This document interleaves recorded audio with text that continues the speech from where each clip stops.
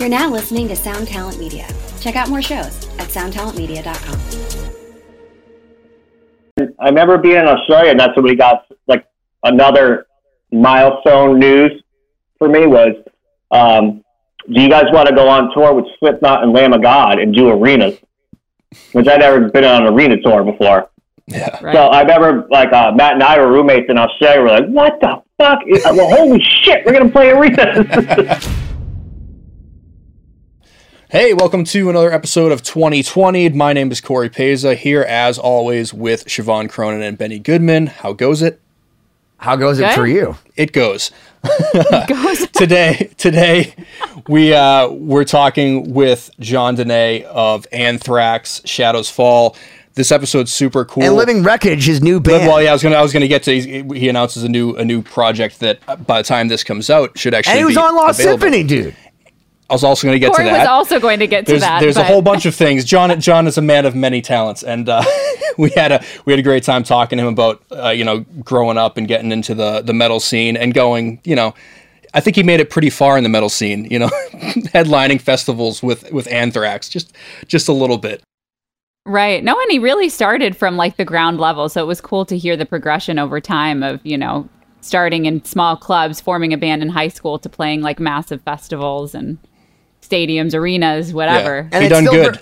It's still very humbling knowing, because I think there's a lot of people that have a perception that, rock stars, especially at the level that John plays, which is a middle to lower upper tier. Like he plays pretty freaking high level and people don't realize that like, it's not the same. It's not the same as what you think it is. And it's a really, really hard life. And he's put in every moment of his life to be great at his instrument and to do what he needs to do, that when other people had to walk away for financial decisions, he's never stopped playing music ever, or ever stopped being on the road other than now. Dude just wants to crack a beer and jam with his bros.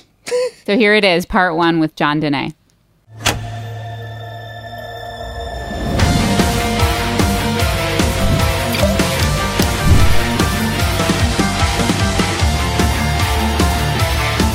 Ladies and gentlemen, before my cohort in crime loses her internet connection yet again, my name is Benny Goodman, and welcome to another episode of 2020, where we don't give a fuck about fucking anything, because fuck.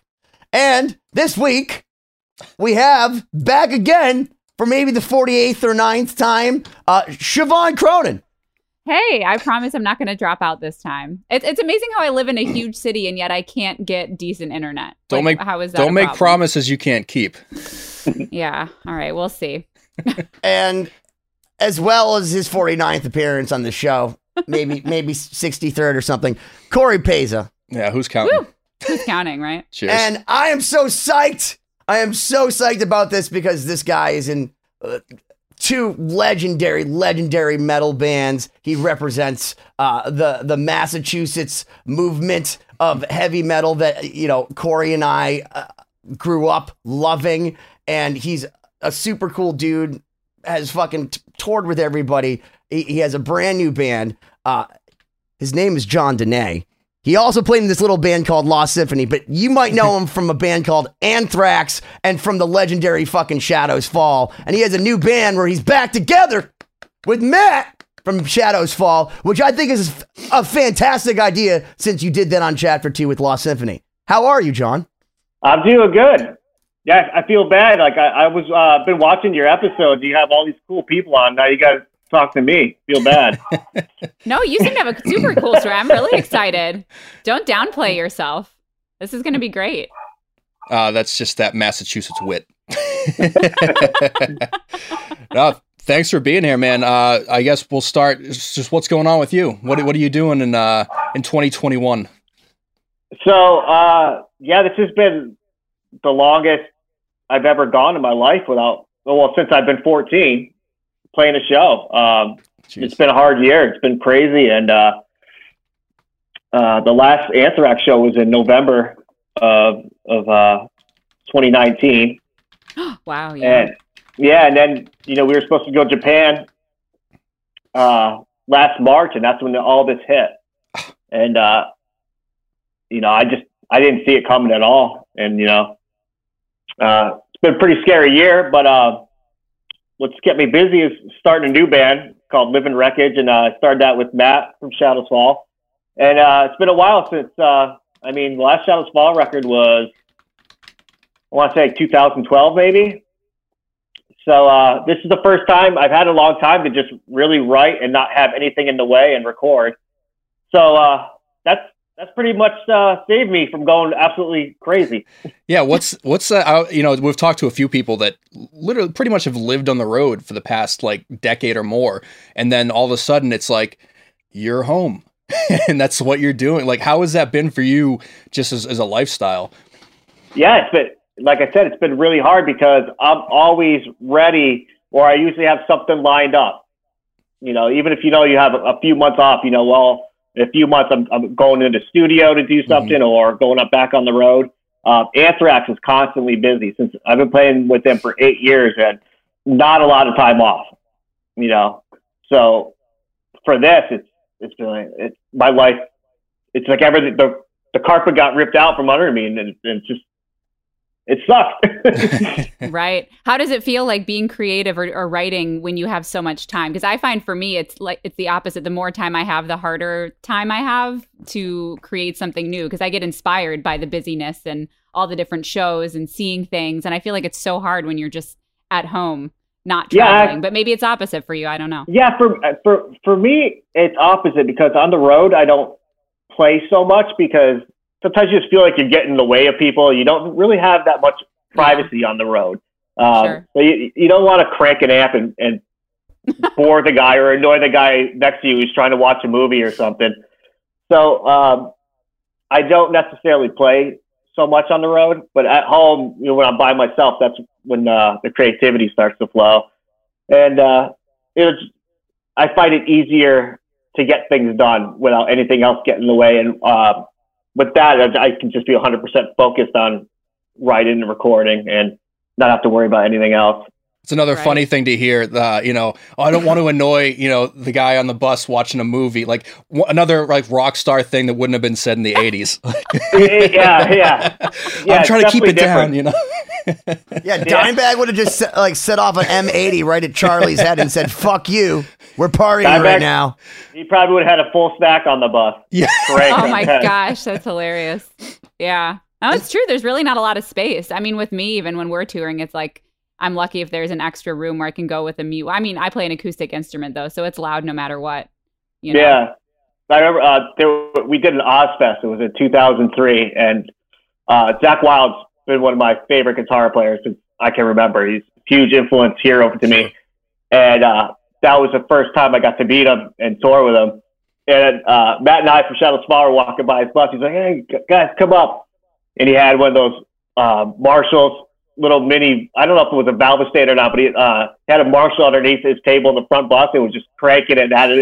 Had us in there, and his kid, he just had a kid. His kid's trying to sleep. And but that's the kind of thing. There's really not a lot of privacy on the road. And just to do that, you know, can annoy people. But here's something you brought up a good point, because if you've seen Zach Wild play, he can do pentatonic shredding so fast. I mean, the faster he moves that beautiful Pantene fucking hair, the faster his fingers move, and he does it for prolonged periods of time. He's like David Blaine holding his breath for 19 minutes. He does NIB for 19 minutes of just straight up and down fucking ridiculousness. So his kid might not be able to sleep as much because the ability to do that is a fucking Olympic level guitar player. And that's why he's Zach fucking Wild, dude. Yeah, he's an Energizer bunny with that pentatonic stuff. He just nonstop. Absolutely. He takes a break. He takes a break when he's doing a squeal. You know, that's like his rest. Well, that's a big wide vibrato. Yeah. You mentioned that he's one of your influences, and I'd like to take it back so that maybe you can talk to some of the listeners who may not know you or your background, you know, kind of where you came from, how you got your early influences, how you learned guitar, like what got you interested in the type of music that you play, and how you kind of formed your own guitar style over time. So, you know, well, when I first started listening to music, it was more 80s pop stuff like Michael Jackson, Hall & Oates. And my first rock band that I picked out myself was Bon Jovi. And that's when Slippery When Wet came out, like probably 86, I think it came out.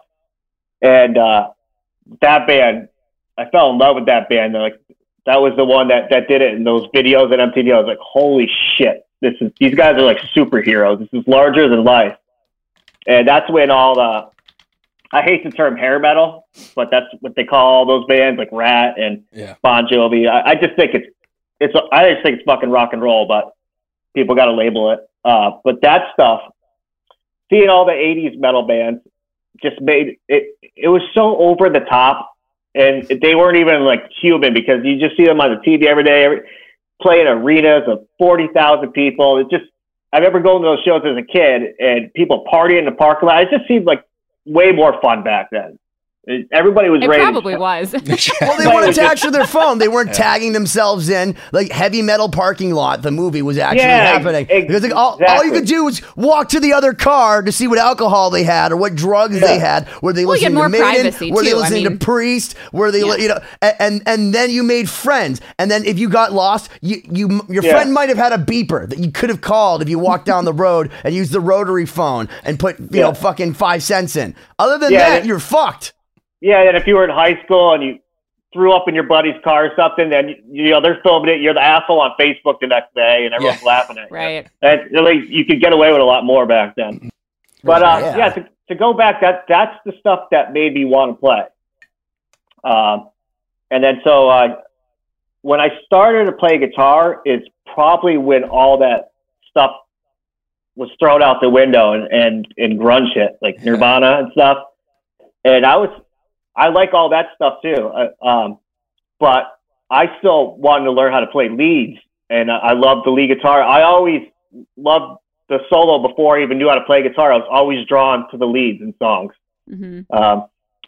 So that once that happened, it was even hard to find a teacher because nobody wanted to play that style anymore. Were you already exposed to music by your parents, or did you have instruments? Like what was the situation that you grew up in terms of music? No.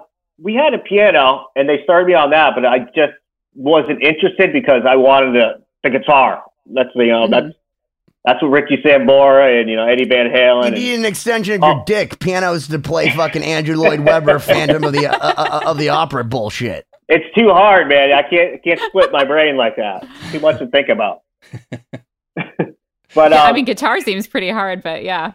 So, yeah, but no matter how good you are, like John, you can back me up on this, and you can tell me if I'm an idiot. But like you see a band like Children of Bodom, like that dude shreds on keyboards, but it still sounds lame to me. It sounds like a video game, and it makes me take it not seriously. And you can be the greatest keyboard player, but like my job when I play keyboards is to make it the least lame that it can possibly be. And even then, I know I'm playing keyboards, so it's probably lame.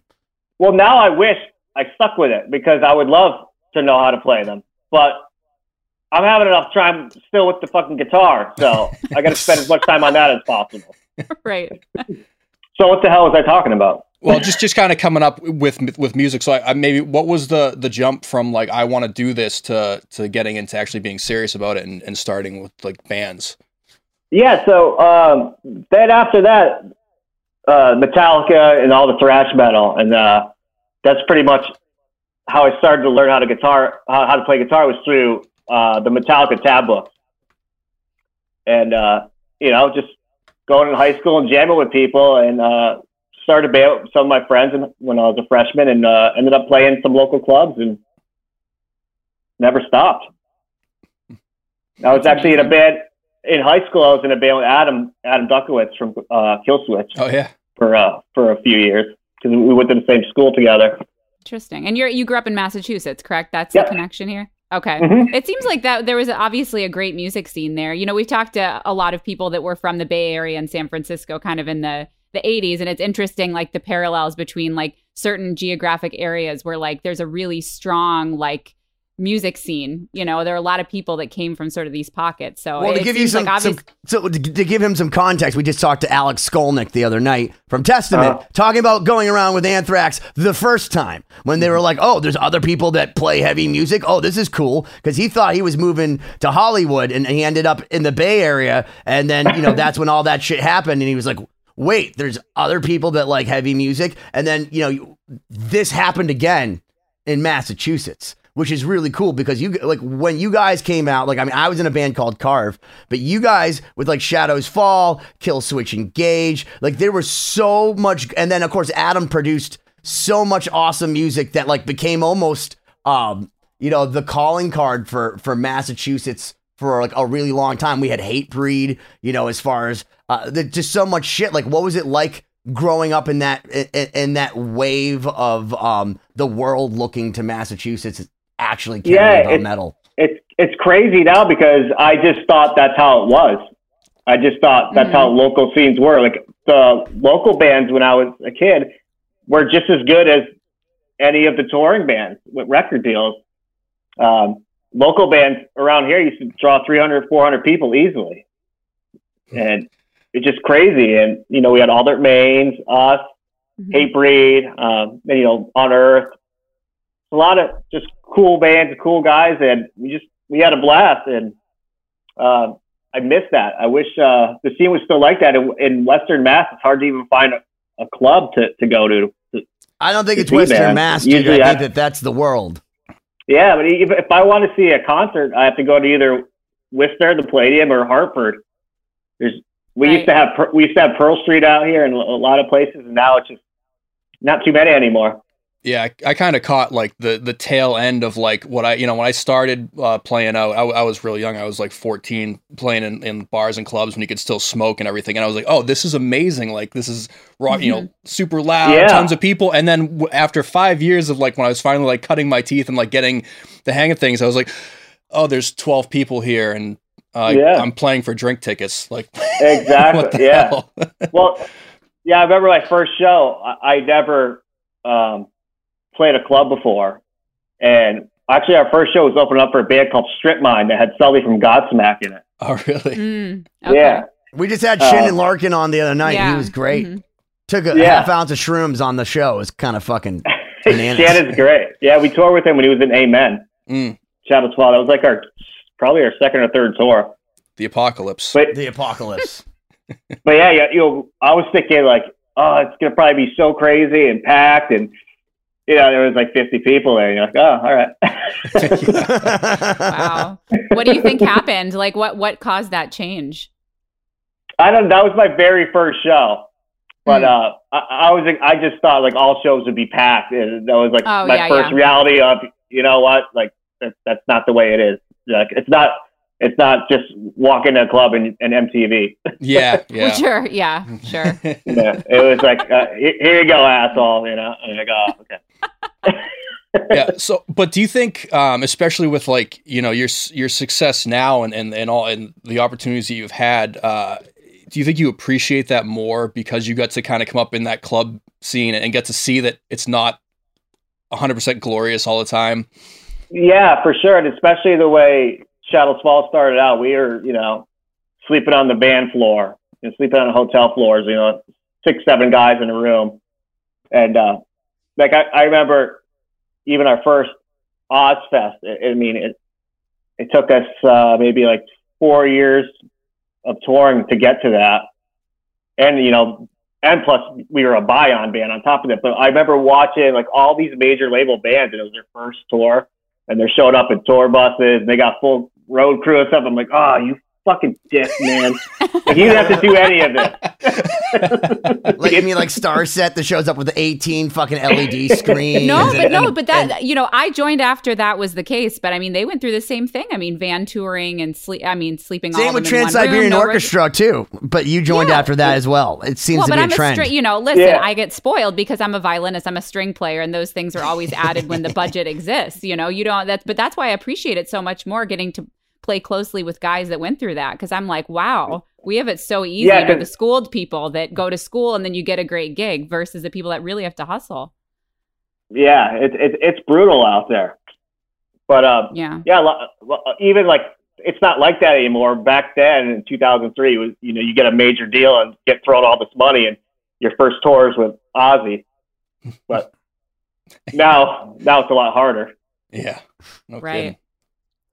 Well, so you mentioned you got into high school. To go back a bit, you started your first band. What was the path from starting to play band, in your first band in clubs and getting gigs to where you are now? Like, how did you start Shadows Fall? Like, what was the trajectory from like your early days into, getting into sort of a more major scene? So I was, like I said before, I was in a band called Aftershock with Adam from Killswitch Engage. We were doing that, and he was a couple years older than me in high school. So once he graduated, he was going to Berkeley. So when he went to Berkeley, he was so busy with that Aftershock didn't really play too much anymore.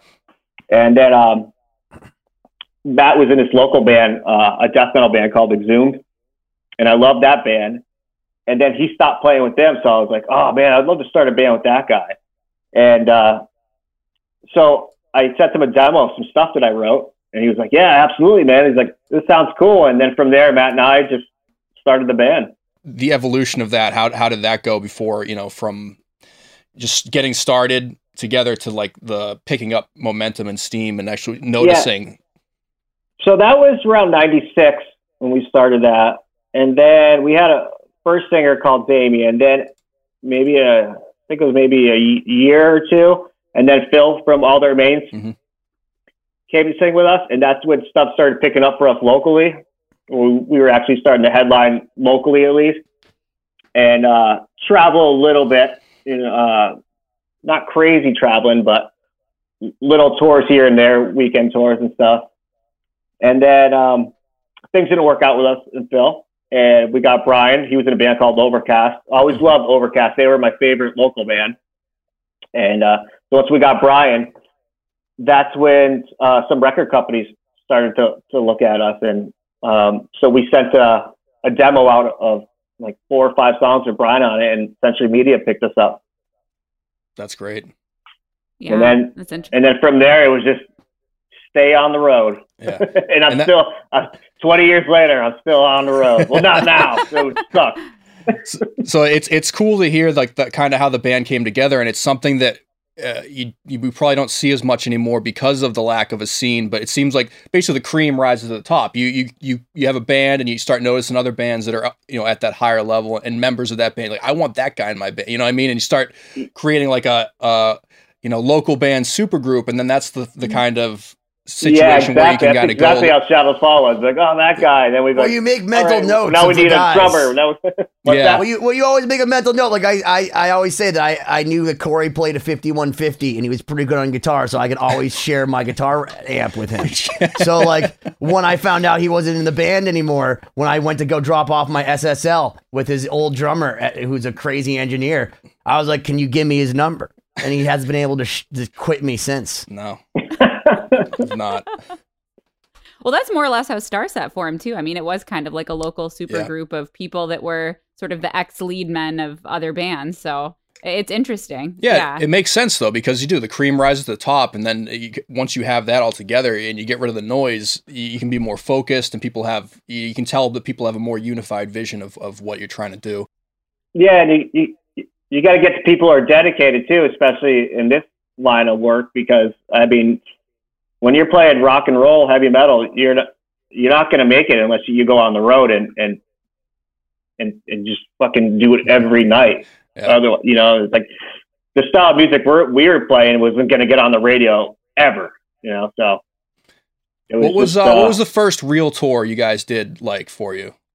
The first like making it tour was probably like even though you're not making it really, you're just living a little better. It's like when we got our first tour bus, but you're still not really making any money, but you're like, oh my God, this is great. I don't have to piss in a laundry detergent bottle anymore. I can use a bathroom.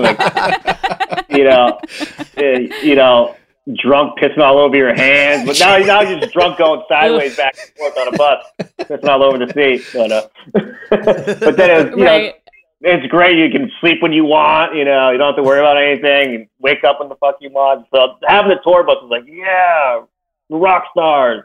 Yeah. But even though you're like, you got $1.50 in your wallet. So true. Right. But I imagine for you guys, just the fact that you were doing what you wanted to do, and you're getting, if you got a label reaching out to you, and there has to be that like, all right, we're on to something here kind of attitude. And then if you're out on the road, even if you're pissing in a laundry detergent bottle, I'm sure that was had some level of excitement for you guys. Here's something to think about though, because I remember when Shadows Fall came up, and like to give you an idea, the last tour with Dimebag Darrell, the Damage Plan tour, was Damage Plan Shadows Fall, and I know for a fact, and it almost upset me, John, at the time, that I knew it was a co-headliner tour, and you guys switched who went on. So at one point, didn't Dimebag Darrell open for you guys? Well, yeah, we alternated every other night. Yeah. So. Yeah. So, like, I want people to understand that you guys at one point had some serious fucking respect. That there was a point in time where there was a man named Dimebag Darrell and a dude named Vincent Abbott that would walk on stage, and they would go on before your band. So, like, even though you guys only had $1.50 in your wallet, was the perception from people, like, I mean, they must have thought, you guys have made it. Like, what was it like on tour? People thinking that you were killing it because you had the bus. Yeah, that was a little bit. That was probably like 2 years later, and things were just a little bit better. We had $2.50 in our wallet. But yeah, the first night I'll never forget it because Dime is my all-time favorite guitarist. He's my MVP. I think he can write songs, he can write riffs, he can do leads. He's the full deal to me. So I always say he's my MVP player, and just his personality too. When I was watching those Pantera videos as a kid, I'm like, I need to fucking meet this guy. I need to hang out with this guy. He seems right up my alley. So when I got told we were touring with him, I was like, oh, this is gonna fucking rule. So we were playing in Atlanta, Georgia, at this place called the Masquerade, the first night of the tour. Oh yeah, I've played there. And Dime and Vinny flew in. I think they flew in from Dallas. I believe they went to, I don't know, they were like, saw like Van Halen or something the night before. So they flew in late, came in later in the day, and Shadows Falls into the set, and I just hear a guy go, fucking turn it up, man. And I turned around, and Dime's just sitting there. I was like, holy shit. This is awesome. So that night, we didn't really hang out that night. I don't know why, but the second night was in Florida, and I remember Dime coming up to me and goes, "Hey, do you want to do some karaoke?" Because the place turned into a karaoke bar after the show. So I was like, "All right." Classic. He's like, "What do you want? What do you want to do?" So I was like, fuck." Well, I got introduced to you through Skid Row because I'm a huge Skid Row freak, and the first time I saw Pantera, they were opening up for Skid Row. I had no idea really who they were, and at first I didn't even know if I liked it because it was the heaviest thing. I listened to Metallica, but this was like couple steps up. So I remember. I was like just watching them like, do I like this? But like the place is going fucking nuts. I'm like, yeah, I think I do.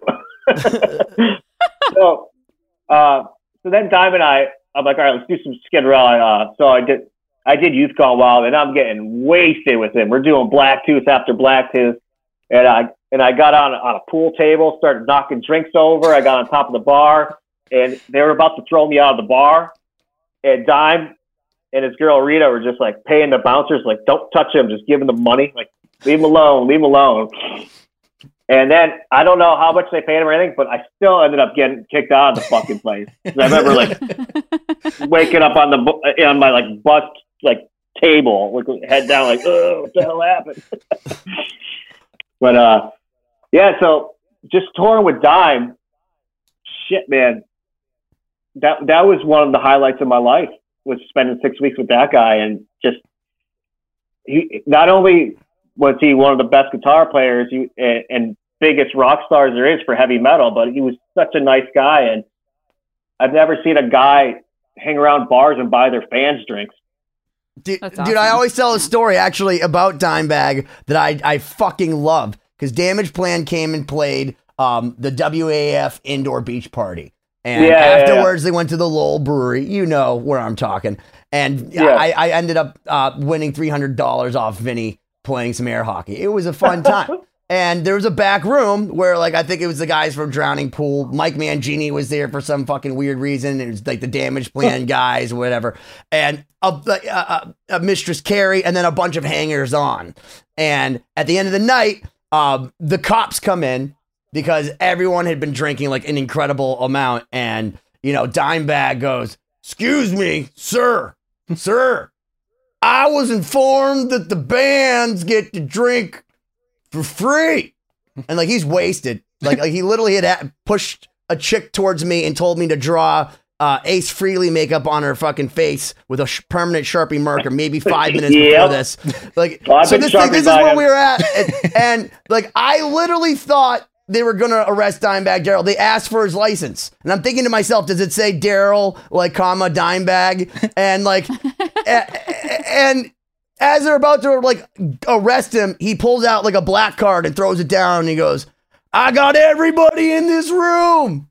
And like, he paid for everybody, like a $5,000 tab. I mean, like literally a bunch of alcoholics had been drinking for a long time, and he paid for all of it, and like threw it at the police officer. And I remember thinking to myself, that is rock and roll. As I turned back around to say hi to the girl and introduce myself that I had just drawn on her face in permanent marker because of Dimebag Darrell. Yeah, he was the ultimate rock star. Like I said, I'd never seen a rock star buy the fans drinks. Usually the fans are like, hey, can I buy you a drink? And he's just doing rounds. He was more, I was hoping he was going to be who he was, and he was more than I wanted. And I was like, he was the ultimate fucking dude. That's amazing. Yeah, well, I will say, though, because my friend Rob Noxious, our friend Rob Noxious, he's a great photographer. He was there that night that I was going back and forth with Vinny doing the air hockey thing and hanging out with Dime, and he left his fucking camera in the car. And I'm like, I could have had these unbelievable, like, because Vinny and I are going back and forth, and he's fucking calling me names, and they just judged some like bikini contest, so they got like all these bikini girls around, and like he's like, fuck the Patriots, and I'm like, I don't give a fuck about hockey, like going back, and we're just yelling things, and I'm like, Rob, where's your fucking camera? No, there's no testament to this night other than the fact that I have to remember it. And it was hard to remember because I think it was 7 and 7s what were being put in my hand that evening. There's a lot of them. That was a Bobzilla, I think, thing. He was just handing me 7s. Yeah, and they had some black velvet all the time on that tour. All the time. I mean, there's no way I'd be able to handle it now. Oh my gosh. So when was this tour that you were talking about? What year was this? Do you remember? That was in 2004. So we actually, we left, the last night of the tour was in Clifton Park, New York. And they were just going home to Dallas to do some shows. So they had like maybe 2 or 3 shows on the way home. So when that happened, everyone thought we were on the tour still. So I remember when that happened, my phone blew up that night, like crazy. So people know, because like it seems redundant, but maybe Siobhan doesn't know, and probably my mom who's listening. Dimebag Darrell from Pantera was shot in the face at the Villa Rosa, that in Ohio, by a fan, a crazy fan, and he shot at Vinnie Paul, whose tech took a bullet to the neck and saved his, like literally jumped in front of a bullet for Vinnie Paul. Wow. And, killed a bunch of people, and he was killed on site by an undercover cop. But like, I remember like the whole world changed after that, as far as how bands interacted with their fans. And I remember my phone blowing up because I just hung out with him for my birthday. Vinnie Paul had given us a bunch of passes, and we'd seen him at the Palladium and hung out, and it was like 2.5 weeks before that. So like I remember waking up hearing that and then throwing up, like literally thinking that was, I didn't even know how to process it. Like that was like, I didn't think it was. I was just like, "There's no way this is real." And then I turned on the news, and I was like, "Holy shit!" I was fucking just broke down. Couldn't believe it. So, I was like, "I'm like, how would that happen?" I'm like, "He's the coolest guy. Like, there's got to be something wrong here." Like, he's the nicest guy. On December 8th, nonetheless, the same day that John Lennon was shot, which is just fucked up. So it's like a really crazy dark day now, because now you got Dimebag and John Lennon. Right. And Paul Lorenzo, our drummer's dad's birthday is December 8th. Coincidence? I don't know. I think there's some weird, trippy netherworld There's shit probably that quite a maybe few things David that happen Aberzies on December 8th. I'm sure. And Shannon can interpret through Nuno Betancourt's dream weaver. Catcher. Oh God. Wow. Yeah, that's heavy. So following that, what was life like for you after that? What did you go on to do after that tour? That tour, so that tour ended in December, and then what did we do after that? I think. Well, it's so hard to remember, but no, I'm sure. Yeah, I think we ended up going to Australia, but then I remember being in Australia, and that's when we got like another milestone news for me was, do you guys want to go on tour with Slipknot and Lamb of God and do arenas? Which I'd never been on an arena tour before. Yeah. Right. So I remember like Matt and I were roommates in Australia. We're like, what the fuck? Well, holy shit, we're gonna play arenas.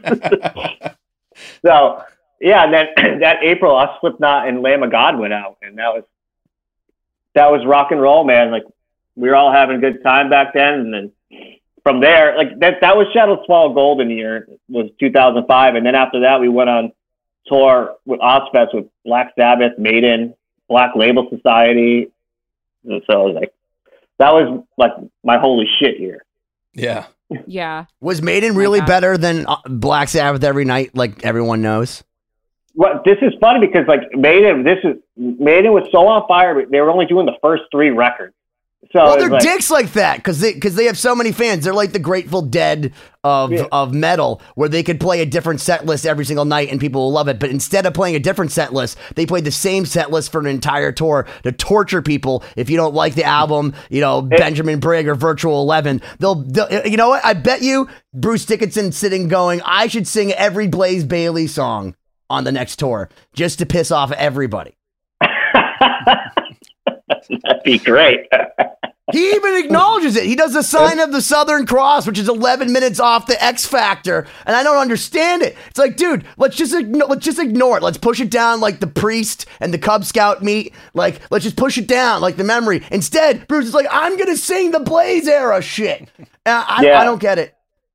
But that tour too, like that kind of brought them back to the U.S. to get a younger audience, because I remember like not a lot of young people were listening to Maiden in that tour, and they were fucking just killing it.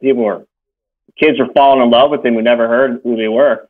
Ozfest is such like a, I don't know, like a happy memory for me. Like that was the coolest show you could go to every year and everything. So, do you got any cool backstage tour stories or anything that happened while you're out doing that? Yeah, it was just surreal, man. I mean, so many from that tour because, all these legends, like the first few days of Ozfest, I was having amp problems, and I just kept fucking blowing my amps for some reason. I don't know why. Nobody could figure it out. And even all the techs, like Iron Maiden's like, I don't even want to plug in my shit after watching you. Like, they're afraid to use the power. Yeah. And so I was having problems, and Zach Wild was just like, hey man, you can use my stuff if you need to. Whoa. So I did a couple of gigs on Zach Wild's rig, which is, insane. Jeez. I mean, if you told me that when I was 12, there's no way I would believe that I would ever even, never mind play through it or meet him, but then be on the same stage and be able to have that chance. So that was a crazy moment in time. And how did that match up to what you were playing? I mean, because you always hear the story of it doesn't sound like Zach or this or that. Was it like to play through Zach's rig? Was it heavy enough for you? Absolutely, so true. It didn't sound like Zach, and I'm like, I mean, did he give me his broken amp? How come I'm not playing like him? But that's absolutely true. Players, I really do believe most of it is in your hand and in your attitude. Mm-hmm. But yeah, like that was my first time playing. Probably only time I ever played my Heroes rig. I played through Dime stuff too. A funny story about Dime. He was having problems with his rig, and he had all this rack stuff. And I'm an idiot when it comes to gear. I don't know shit about gear, so I had a pretty simple setup. And I was just using any type of cord that I could find. I didn't care if it was Monster or Planet Waves. I was like, it's a cord. Does it work? I'll use it. Yeah. And it's just like little piece of shit cord. And Dime comes over. He goes, "What's with that fucking cord, man? It looks like would you get this with a Hondo guitar?" And I just looked at him. I go, "Oh, it works every night." He goes, "Fuck you." But yeah, and then on Ozfest, we were just sometimes our room would be right next to Ozzy's room, and I could hear Ozzy warming up to a keyboard, doing his scales, and it's like, holy shit! Like Ozzy's like next wall over. That's singing. crazy. That's something I can't picture. Yeah. The weird thing is with Ozzy, and maybe you could speak to this, but I feel like on the different Ozfests and even the different tours, that Ozzy's gone from absolutely horrifyingly bad to really good to kind of in between to horrifyingly bad. And this has been since the 80s. Because if you watch like the live video that he did with Brad Gillis, it's totally faked, because if you watch any of like the actual stuff, like, he's totally off everywhere. And then, but then in like the 90s when he came back with Joe Holmes, I thought he sounded sick when I first saw him on some of those first Oz, like the 97, he sounded awesome. But then I went out and saw Black Sabbath when they came to Lollapalooza in Chicago. Drove all the way to Chicago just to see Sabbath. I was like 2 fucking songs into it. Ozzy did not hit one fucking note. They said that Tony Iommi had lymphoma. I'm like, he's not going to pull a Dio on my fucking watch. I'm going. And then I ended up watching the Black Keys. Ah, shit. I think people have off nights. You probably hear every decades. Night for me. Yeah. Well, let me ask you, up till this point, do you have any memories of moments on stage or interactions or something that really like made a change in your life, or that you noticed a change in your playing? I'm just always curious to hear how people develop their musicianship. Do you have any like pivotal moments that you can recall? Yeah, I mean, probably that Ozfest when I could turn around at any given day and Zakk Wylde would be on the stage, or Velvet Revolver was on some of the dates. I remember turning around and Duff sitting there with his white cowboy hat, from his Paradise City video, and standing behind our drummer, and it's like, holy shit, Stuff like Hagen's right there, or guys from Maiden, and just turning around and seeing these guys on the side of the stage that I've had on my bedroom wall, since I was 10, not thinking they're real. And then they actually, they acknowledge you. And remember like Adrian Smith stopping me in the hallway once saying, "Oh, I heard you on the radio last night." Whoa. Adrian Smith knows who I am. Yeah. What was the atmosphere like? Obviously you're touring with all these bands, all these people, but you're only playing for, you're an hour a day or something. Like what was life like behind the stages with everyone? That was that was before everyone had iPhones and iPads. It was that was like kind of like the tail end where some bands are still partying. So it was a lot of fun. Well, what's the difference? Okay, so let me ask you this. So a band like Maiden, okay, I'm wearing an Iron Maiden shirt. Nobody wants to see anyone else other than Maiden. Unless you have like Metallica and Venom opening. And even then, it's like, I'll show up for Whom the Bells Toll, but as long as I don't miss any Maiden. And then another band like Slayer. But meanwhile, you've played with Shadows Fall opening for Maiden, but now you play in Anthrax, who are considered one of the big 4. Is there a difference opening for a band like Maiden when you're in Shadows Fall, and maybe the older generation doesn't acknowledge you in the same way as when you come on stage opening for Maiden with Anthrax? Yeah, well, I think for Shadows Fall, we had it a little bit easier because we're doing Ozfest. So it was such a mixed crowd, and a lot of radio rock people go to that. And I always love playing for the radio rock crowd because they're so enthusiastic and they just want to have a good time. There's not a lot of just arms folded, like a lot of underground metal. And they're like, "All right, what do you got? Prove it to me that I should watch you." Whereas the radio crowds is more like, "All right, let's have some beers and go crazy and have a good time." So it wasn't just an Iron Maiden show, because I think if it was just Shadows Fall, Iron Maiden, we probably got fucking rocks thrown at us. But then Anthrax has more of that classic style, and it fits more with Maiden. And so Anthrax did great opening up for Iron Maiden. That was one of my favorite tours too. We did South America with Iron Maiden, and we got to fly on their private plane with them. Oh, and I saw. That's awesome. And on top of that, Bruce Dickinson was flying it. So. Yeah. Does Bruce Dickinson like make sure that you guys know about your tray tables being in the upright and locked position?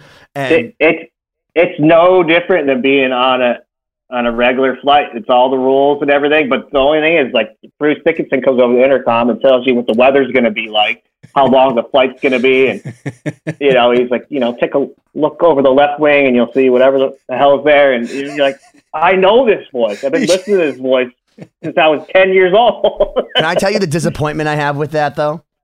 Because What's you're that? on a plane with Nico McBrain, and I don't know if you remember this, because I'm from a time where I used to go to Media Play and search through the import bin to find all the Maiden singles, and there was this little series called Listen with Nico.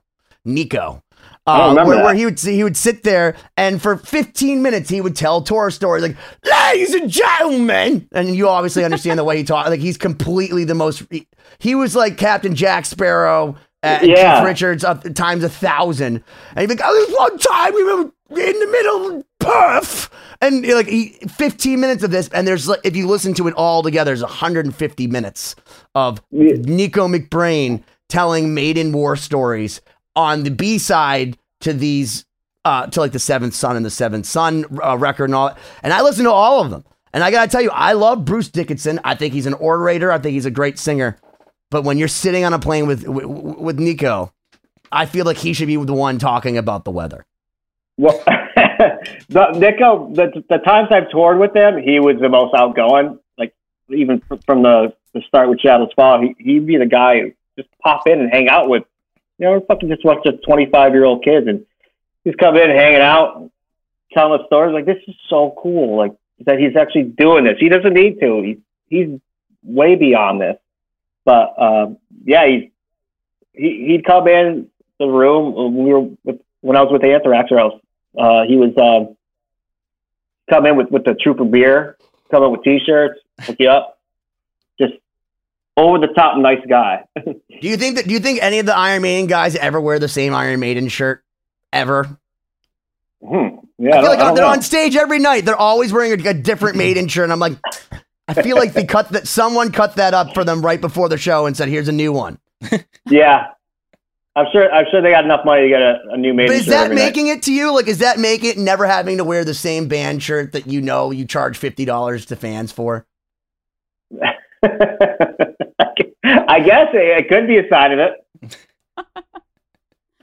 So can you talk a little bit about joining Anthrax and how that happened? Obviously, you were with your other band and playing. So how did that whole thing come about? That was another super lucky opportunity I got, and it hit at the time I needed it.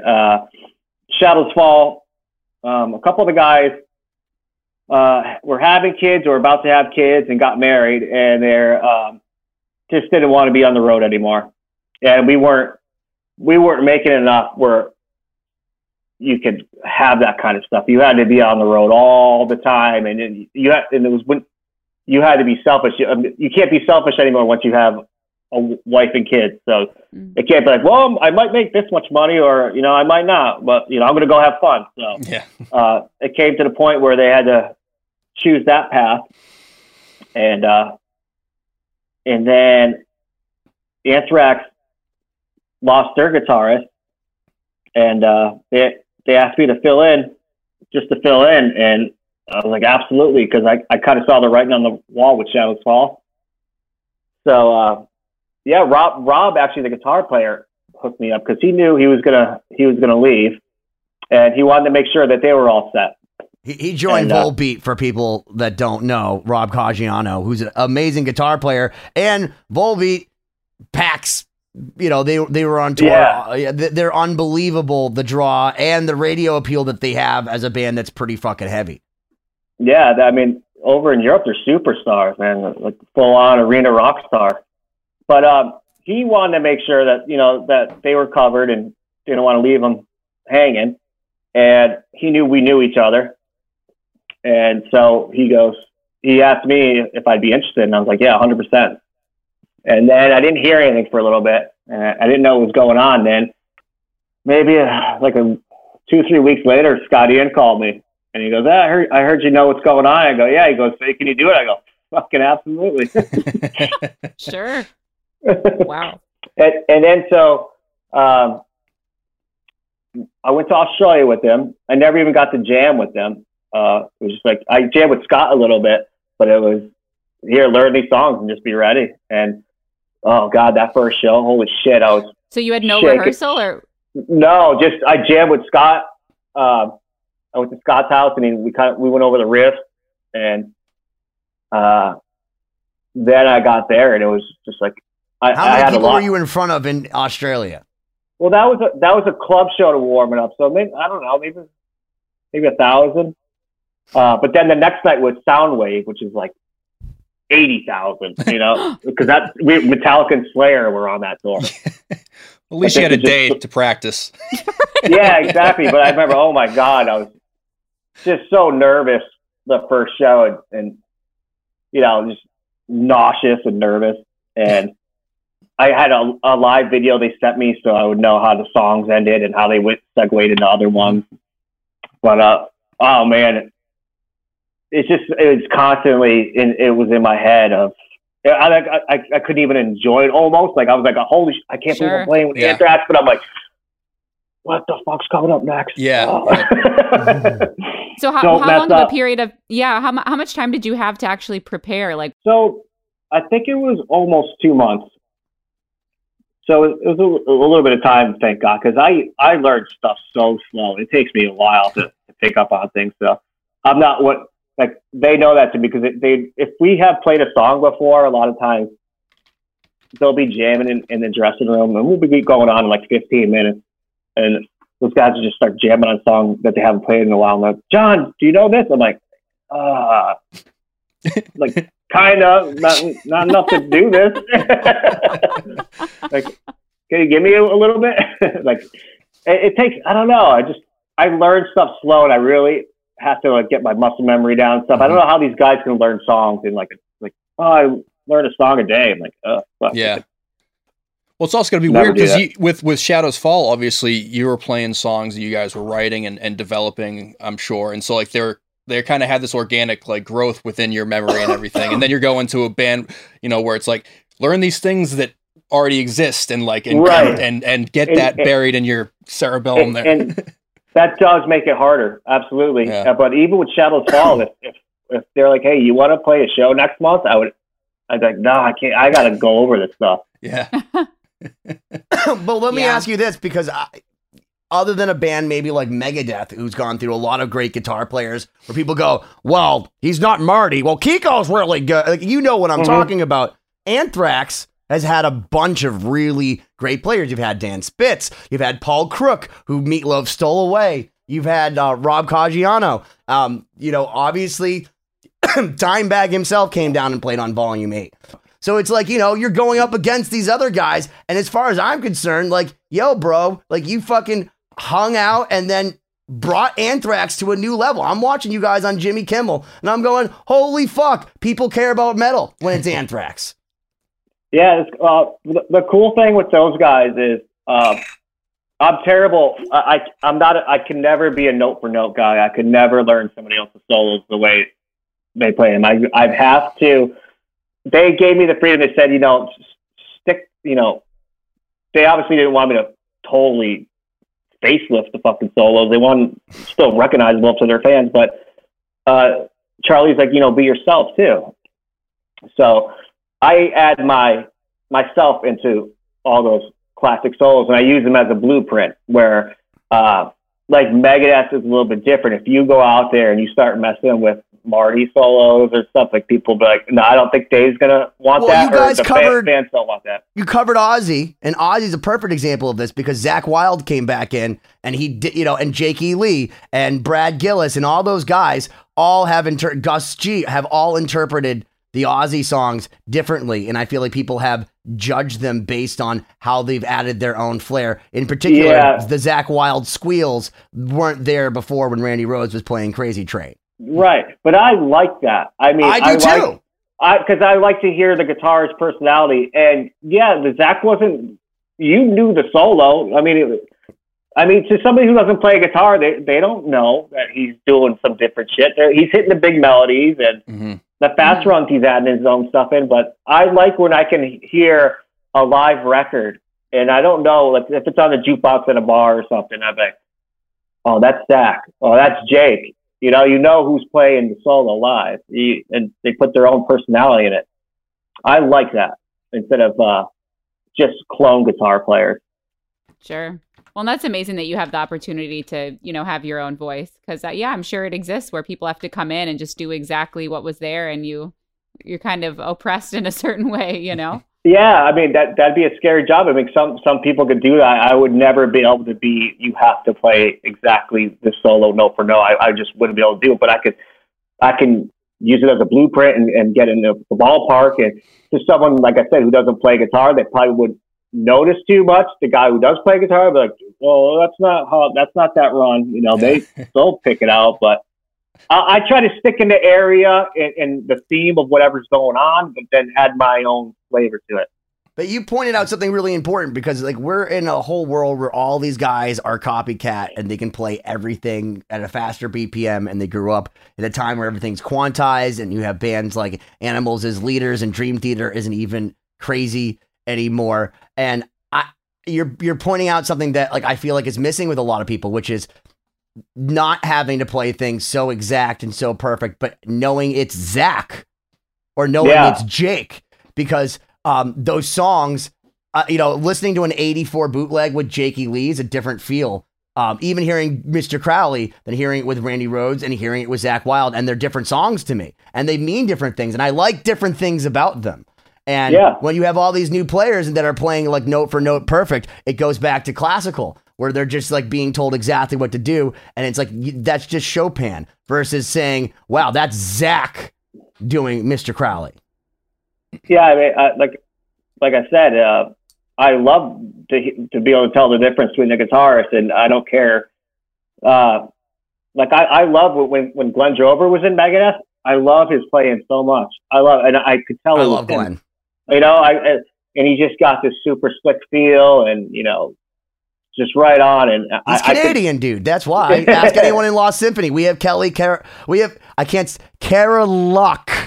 We have Kelly Luck, and he's from Canada. And actually, he got noticed by Glenn Drover because he actually had notated a Glenn Drover solo, and Glenn had admitted to him that he had no idea if it was right or not. But Sean had asked people if anyone could do it, and Kelly's like Steve Vai level Frank Zappa nerd, where he can like notate anything. So he actually sent Glenn Drover probably perfect, because his handwriting is immaculate. Pristine, his solo, and Glenn Drover's like, holy shit. And that's because those guys in Canada, there's something up there. Because Kelly, you heard, I remember when we played you Lost Symphony for you and Matt, because you came down and you're like, all right, like, let's do this. And I saw a little bit of fear in your eyes, and it made me very happy.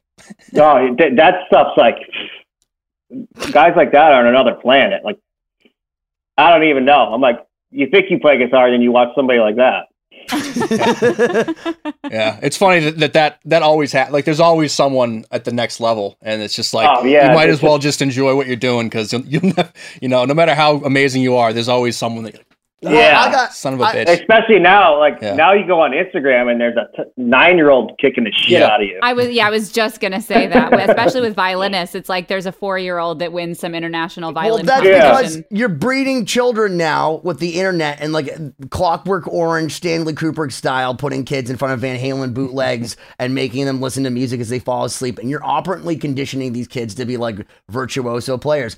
Good for you. Yeah. What's important to me is making me feel a certain way. And all a child who's 7 years old makes me feel, playing Eruption better than me, makes me feel is upset for them that they don't have a childhood, and that someone has tortured them into playing Van Halen this well, and that I don't spend any time to get better, and that I should be ashamed of myself because American, and people think that I'm the best, and I'm not even close to the best.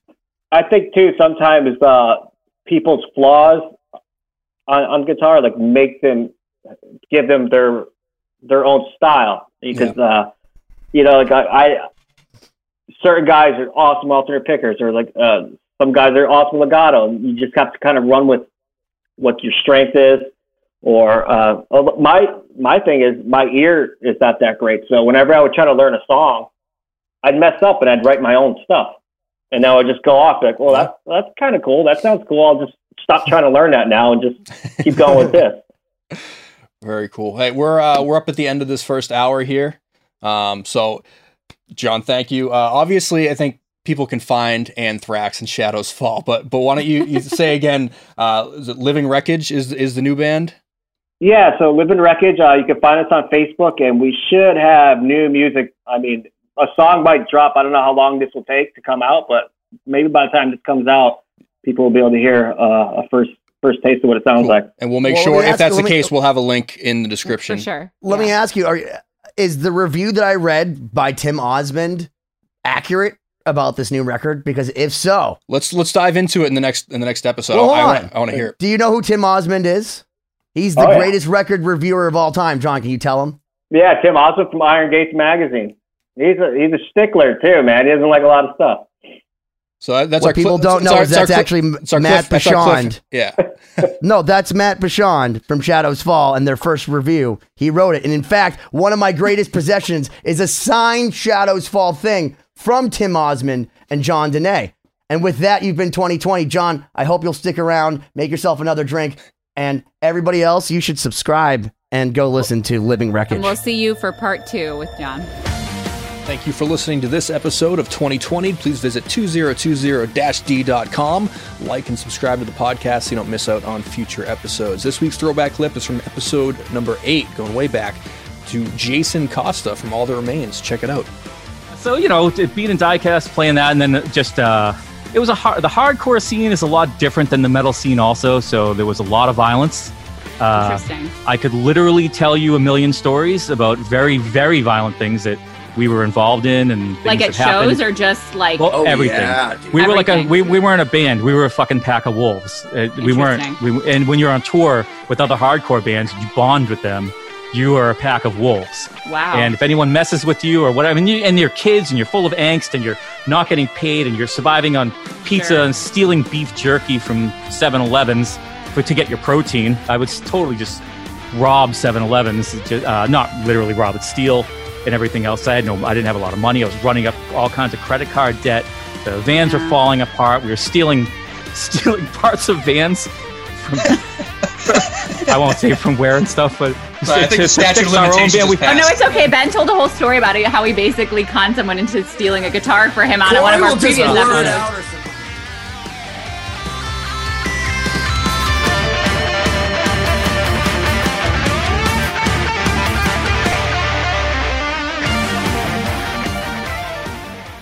The number you have reached is 100.7 WMMS. It wasn't just a radio station, it was a lifestyle. Cleveland is a rock and roll city for sure. Get down! The Wrath of the Buzzard. WMMS. Cleveland. The rise and fall of one of the most iconic radio stations in America. Profiles. The Wrath of the Buzzard. PROH Files. Subscribe now wherever you get podcasts.